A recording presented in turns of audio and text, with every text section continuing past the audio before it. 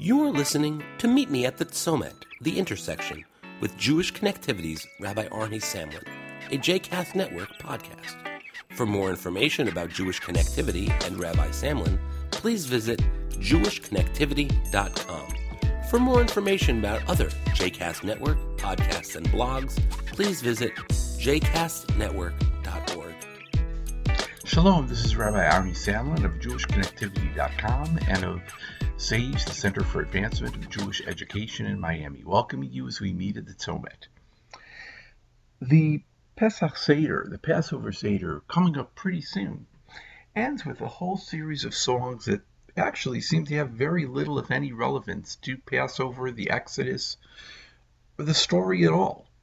One of them, which I like because, well, it has a nice tune, is a song called Echad Mi Yodea, Who Knows One.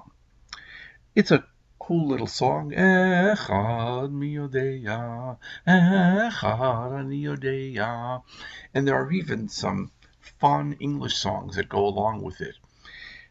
And it takes us numbers from 1 to, well, in most traditions, 13, and says, here are some really great things about our lives. Most of them have to do with Jewish religious life. And they go from who knows one is God, to 10, the 10 commandments, the 10 statements, 13, which in different traditions can either be God's 13 attributes or the age of Bar Mitzvah. And for each of them, again, every single one, 1 to 13, there's something good that we think about. I was thinking about it because, again, it really has no relevance whatsoever to the Exodus story. It's simply a nice little song in which we take each number and say, you know what? There's something good about being Jewish for each of those numbers. I think also there's something good about our lives in every number, every letter. So many of our prayers in the Jewish tradition are what are called alphabetical acrostics, in which we go from the letter Aleph to the letter Taf, and there's a line for each of the letters, either praising God or the universe. And I wonder what it would be like for us to write our own Echad Mi Yodea, Who Knows One.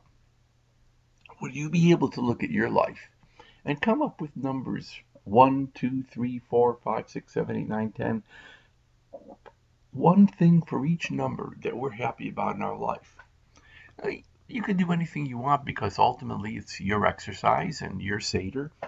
But what would those numbers be? Maybe the numbers of children you have, maybe the number of years that you've been with your partner, maybe your age, any number of things that, again, overlap with a number between 1 and 13, or more if you prefer. Think about it, and maybe write your own Echad Mi Yodea, Who Knows One, singing praise to God and to life at this Passover time, this time of renewal and redemption.